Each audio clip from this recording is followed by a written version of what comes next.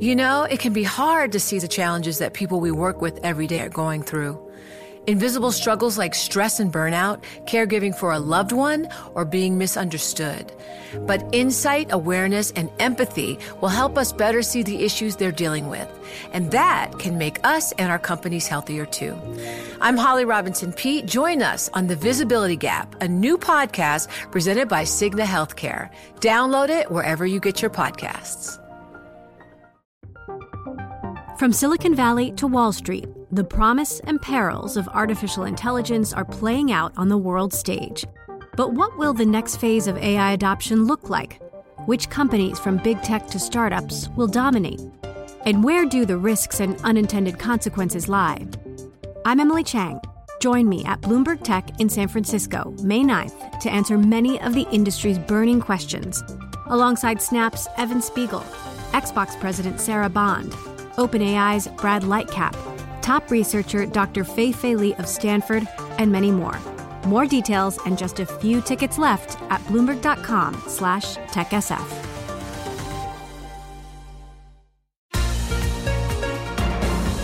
Welcome to the Bloomberg P&L podcast. I'm Paul Sweeney along with my co-host, Lisa Abramowitz. Each day we bring you the most noteworthy and useful interviews for you and your money, whether you're at the grocery store or the trading floor. Find a Bloomberg P&L podcast on Apple Podcasts or wherever you listen to podcasts, as well as at Bloomberg.com. President Trump announced via tweet a 5% tariff on all imports from Mexico unless it takes, quote, decisive measures to stem migrants entering the U.S. To get a sense of what this means for the U.S.-Mexican relationship, we turn to Duncan Wood. Duncan is director of the Mexico Institute at the Wilson Center based in Washington, D.C. Duncan, thank you so much for joining us. I guess let's start off with just a sense of how significant is this move by President Trump to impose these tariffs potentially? I think it's hugely significant in the sense, in two senses. First of all, what it's going to mean for the bilateral relationship and for the generally positive relations that have existed so far between Trump and President López Obrador in Mexico. And secondly, I think it's hugely significant in terms of domestic politics here in the United States. This is going to have broad, far-reaching, and perhaps unpredicted consequences for the election in 2020. So, Duncan, President Trump said that if he imposes tariffs on Mexico, companies will leave that country to avoid paying them. Do you agree? I actually don't think that's the case, at least in the short term. I think that what we're going to see is a rather vigorous response from the Mexican government, retaliatory tariffs, which will hit United States agricultural exporters in particular.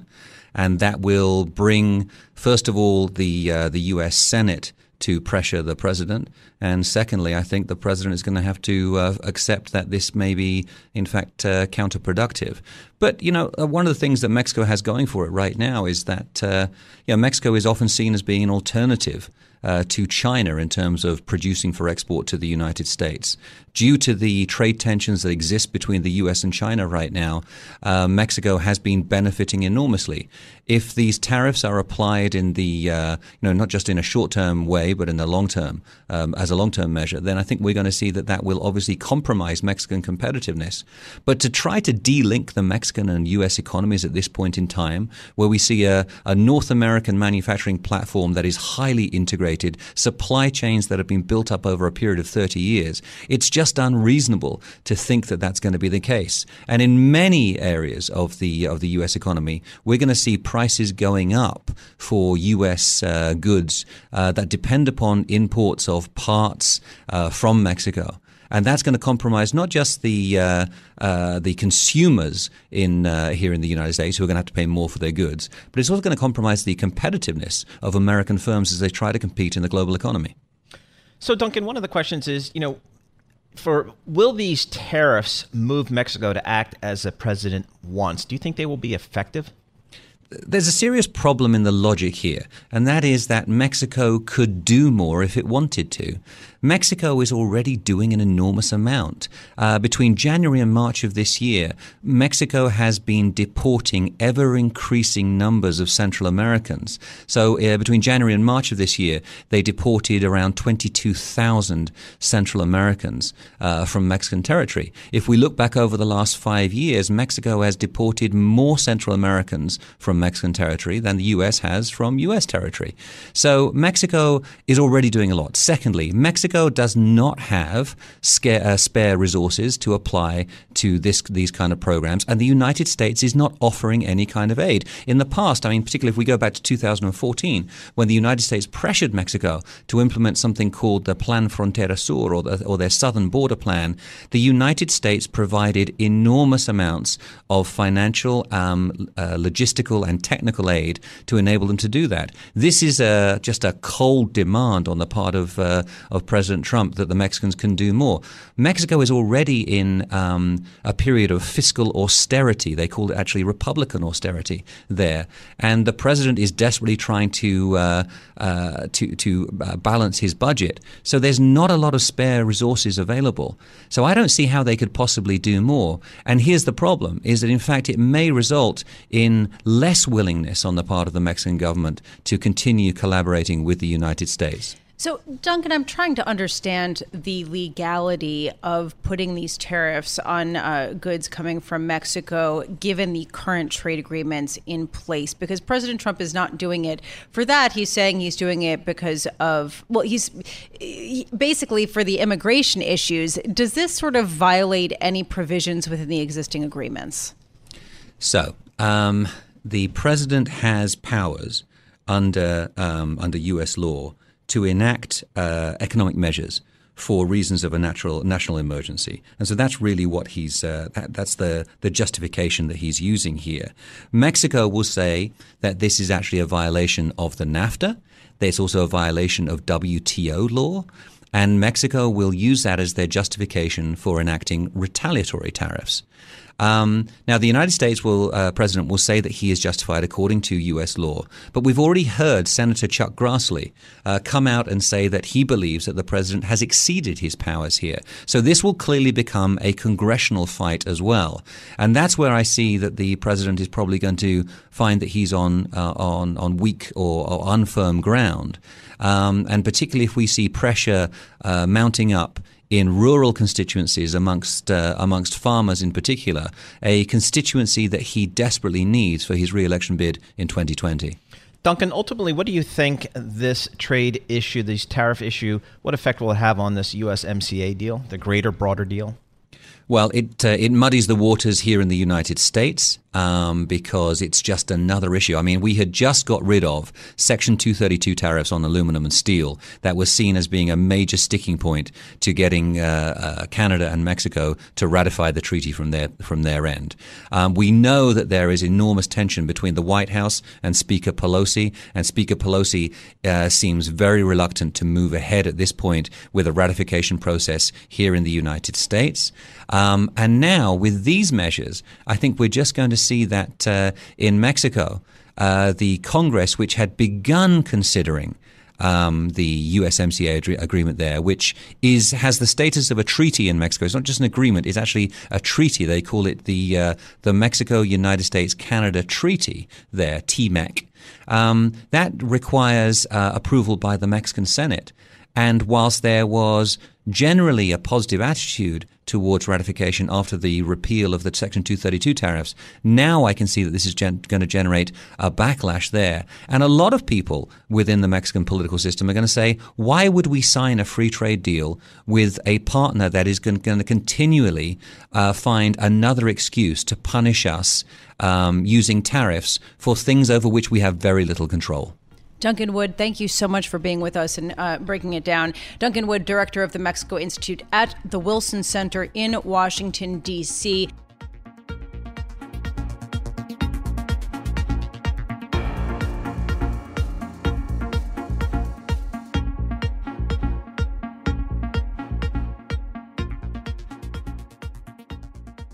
Well, Lisa, I have to admit that I was not aware how many cars and car parts we import from Mexico, but it's a lot, like a real lot. So to help us explain how big it is, we welcome Alan Baum. He's principal. Yeah, that's a technical CFA term.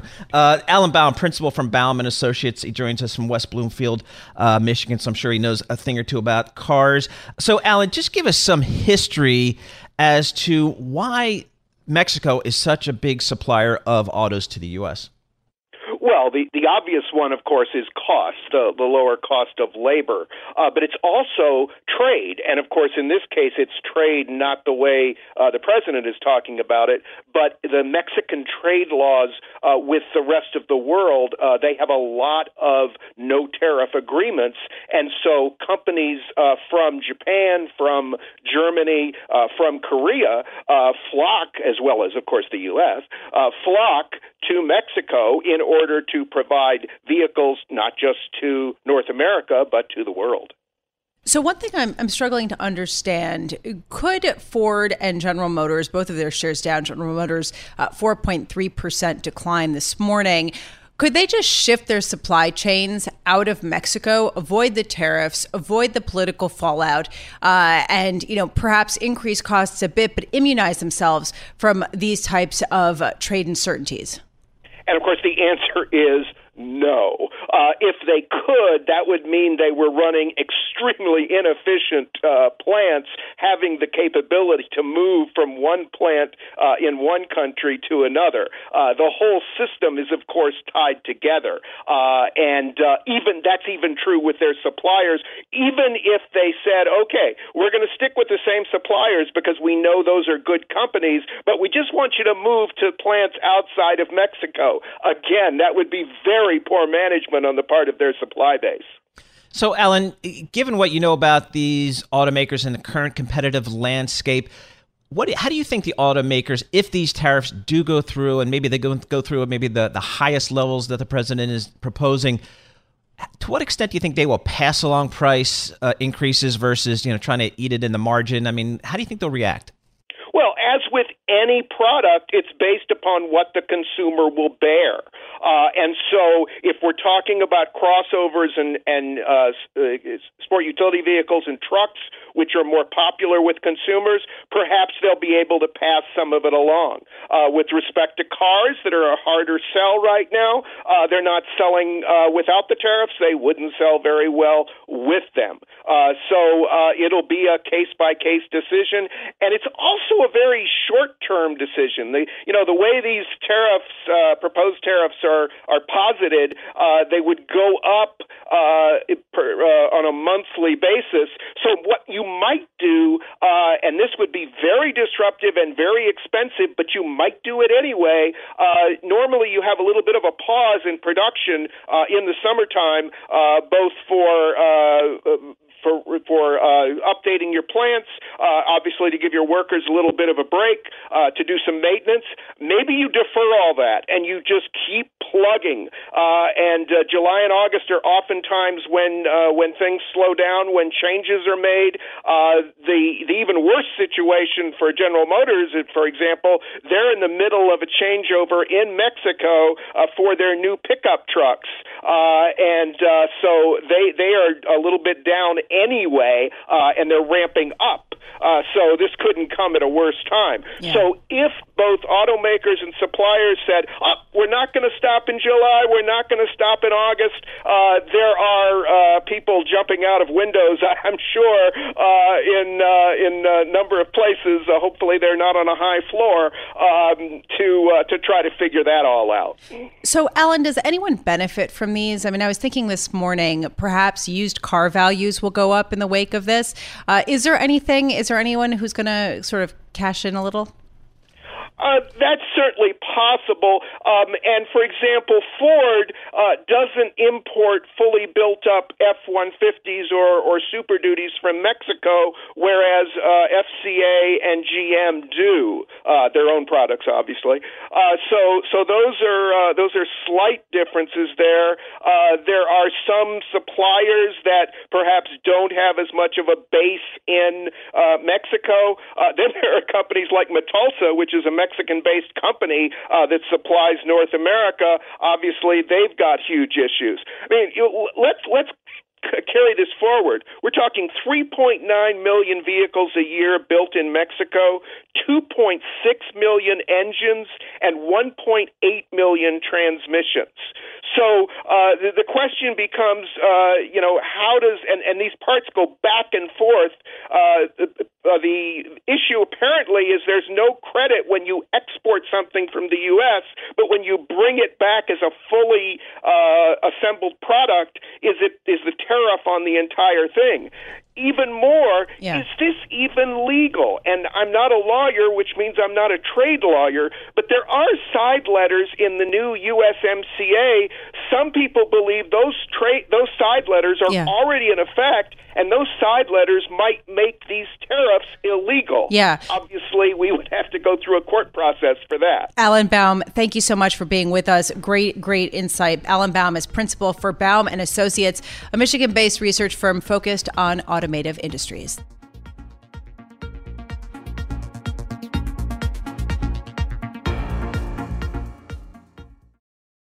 The countdown has begun. From May 14th to 16th, 1,000 global leaders will gather in Doha for the Qatar Economic Forum powered by Bloomberg.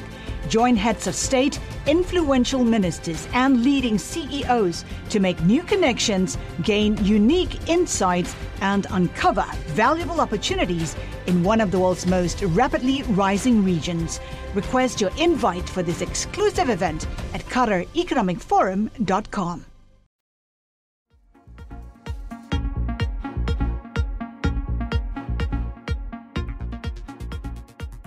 We're getting more of a sense of how China plans to retaliate against the U.S. when it comes to the escalating trade tensions, possible curbs on rare earth exports to the United States in certain key economic areas, an unreliable entities list. Joining us now to discuss what these mean for a potential trade deal is Mike McDonough, chief economist for financial products at Bloomberg, here in our Bloomberg Interactive Brokers studios. How likely is it, Mike, that we're actually going to get a trade deal at this point? Okay, so it's my view. I had been optimistic previously on this show. Subsequently, my baseline, I don't think we're going to get a deal at this point. What are the chances? 10%, I would say, being optimistic. Being optimistic. All right, so what changed for you? So, I mean, I think that, when we first heard 3-4 weeks ago when we all thought there was going to be a deal, we thought that there had been alignment in two views, concessions had been made, and there was going to be signing. I think what actually happened was there was fundamental differences that weren't being aired. Primarily, I think from the Chinese perspective, they came in to negotiate a trade deal, and they left the negotiations feeling like they were negotiating terms of surrender and not actually a trade deal. And it seemed like the two sides were immovable in terms of what they were going to agree on. And I think some of the core points were the Chinese felt that they were going to bend to the will of the U.S. negotiators, and once they signed the deal, the tariffs that were in place were going to remain in place until they felt they had accomplished enough to justify the removal of their tariffs. And I think that's something that they were just unwilling to agree with and sign. And I don't think the U.S. negotiators were willing to change their view on that. And then if you think about it, I think what happened in Mexico, if you were to ask me that probability question yesterday, maybe I would have gone a little bit higher, but now you have to put yourself in the perspective of the Chinese. So even if they did sign a trade deal, look at what happened with Mexico. So the Chinese are worried that they're going to remain a punching bag of Trump's going into the 2020 election. So they have a trade deal, tariffs are gone, all of a sudden something happens and they get a tweet saying, we're putting tariffs on for a reason why. Oh, that is actually unrelated to the trade deal that we signed. This is punitive for some other action that's taking place. I see. So I guess then if your base case at this point is that no trade deal will get done at this point, then play out what happens. I mean, the unreliable entities list from China, the rare earths curbs, walk us through what this means. Yeah, I mean, I wrote on Bloomberg Opinion, I wrote something over a year ago at this point talking about the potential repercussions of targeting Chinese tech companies. And the repercussions wouldn't just end at tariffs. It would be China beginning to target U.S. companies that it has some control over, either that do business in China or have some sort of production in China. So I think this is a step in that direction, right? In the U.S., there's checks and balances and certain processes that have to be followed to go after a company. China's much more a command economy run out of the center. So if there's something they want to pass that restricts a company from doing business in that country, it's a lot easier to do than it would be here. So they have a lot of, they can move quicker on that front. And as you see the trade war escalate outside of just tariffs, this is going to continue to progress. And then now we've seen actually the trade war go beyond China to also now move to Mexico, who again, just had this trade deal agreed with the U.S., but it didn't seem to matter. All right, so Mike, it appears that President Trump and President Xi are going to meet at the G20 coming up. Any reason to have some optimism that if you just put these two in a room that maybe they can paper over some of these bigger issues here? I mean, it's hard to see that right now. If you think back to last year, it was a similar meeting that they had in Argentina that kind of kicked the can on the problem. But the differences seem so fundamental without one side seismically changing their beliefs. It's hard to see a deal. So maybe there's the can gets kicked a little bit, but I'm not overly optimistic. There's a chance something could happen, but I factor that into my baseline view. Do you think that this is going to kick the global economy into recession? Well, I think that, the market is certainly justified to begin pricing in rate cuts by the Fed, especially now with this Mexico escalation. If you have, if you combine Mexican and Chinese imports to the U.S., you're talking about something like a third of all imports, and you're putting that at a 25% tariff. A lot of these are consumer goods. A lot of these are inputs to supply chain. So yeah, there's a really meaningful risk that you could enter at least a mild recession if this goes full throttle. And I'm just looking at the WIRP function, as I do 10 every day, it seems like. But now it's all the way up to about a 92% chance of a rate cut by the year end. Does that seem kind of reasonable from your perspective? With the recent escalation, yeah. I mean, if they follow through, and the thing is, I think people realize that it's not just rhetoric. There's action being put behind it now. We've seen the tariffs with China. We need to see what happens with Mexico. There seems to be a big misunderstanding who's actually paying for these tariffs. Obviously, who is paying for these tariffs? The importers are paying for the tariffs. I mean, it's a tax. It is a tax on importers. I mean, there was a point in time where there was no income tax in this country. Yep. The only tax was tariffs. Before my time. Yeah, before all of our time. All right, Mike, we'll follow up on this because I'm sure this is a story that will just keep developing. Mike McDonough, Chief Economist for Financial Products for Bloomberg, joining us here in our Bloomberg 1130 studios. Thanks so much. My takeaway is a 10% chance of trade negotiations between China and the U.S. That's optimistic. That's optimistic, Mike. Yeah, that's optimistic, Mike. All right, Mike McDonough, thanks very much.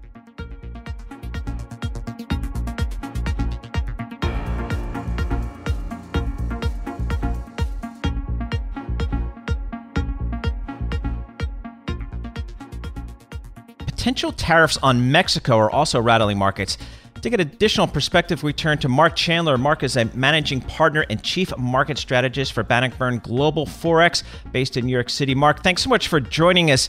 How disruptive do you think these new potential tariffs on Mexico could be for the U.S. economy?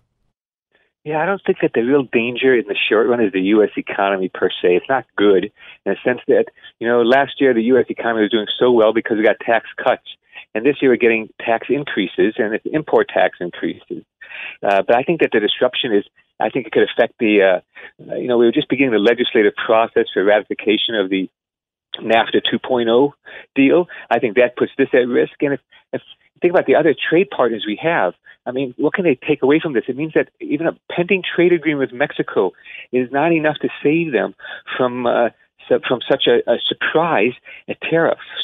And so, I think it questions, other countries' willingness to take U.S. negotiations seriously. If the U.S. can still put tariffs on Mexico, despite having a free trade agreement in the works, because we still have the first NAFTA, of course. Yeah.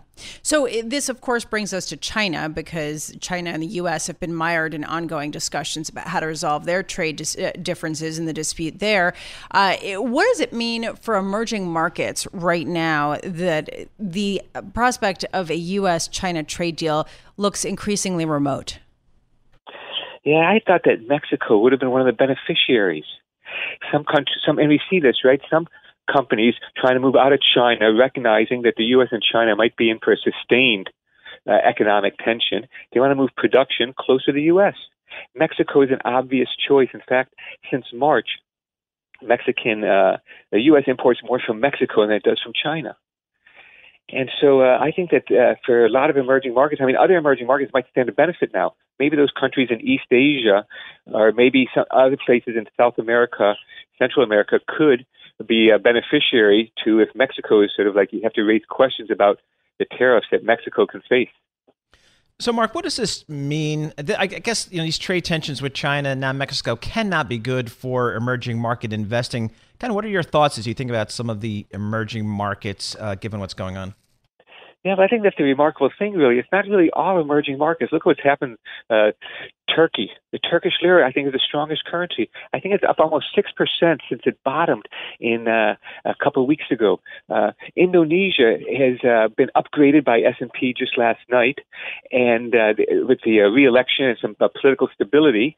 So I think that there are some opportunities in emerging markets. I won't think it's across the board as a negative, especially with the combination of falling interest rates in countries looking to boost their competitiveness if companies are going to be leaving China.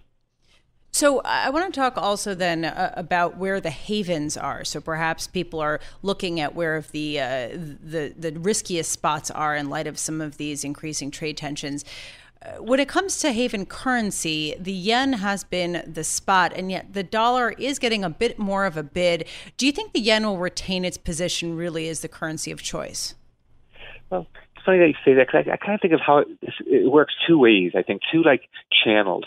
One channel is that a lot of institutions will use the yen and the Swiss franc as a funding currency to buy riskier assets.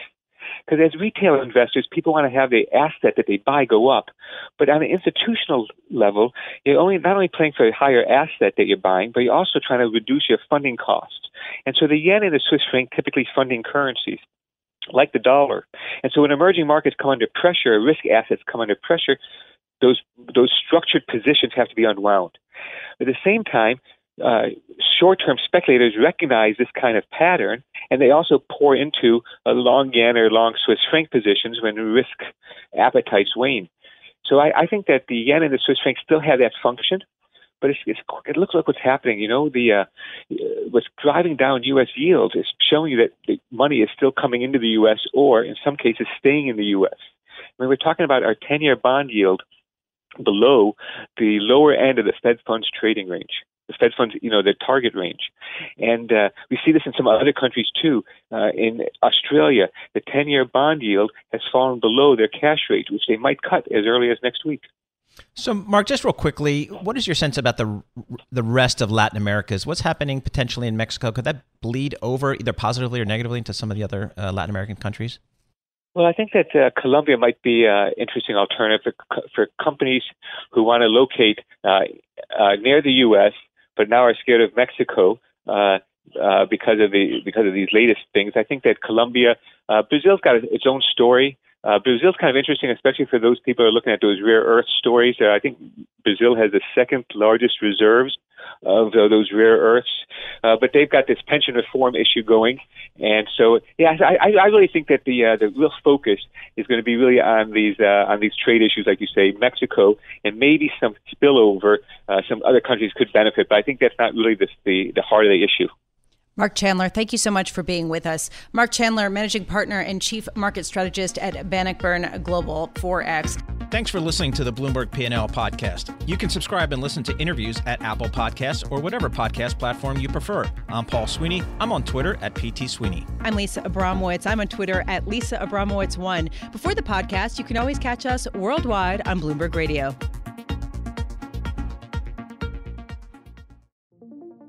What could you do if your data was working for you and not against you? With Bloomberg delivering enterprise data directly to your systems, you get easy access to the details you want, optimized for higher-level analysis, and financial data experts committed to helping you maximize your every move. Our data is made for more, so you can show the world what you're made of. Visit Bloomberg.com/enterprise data to learn more.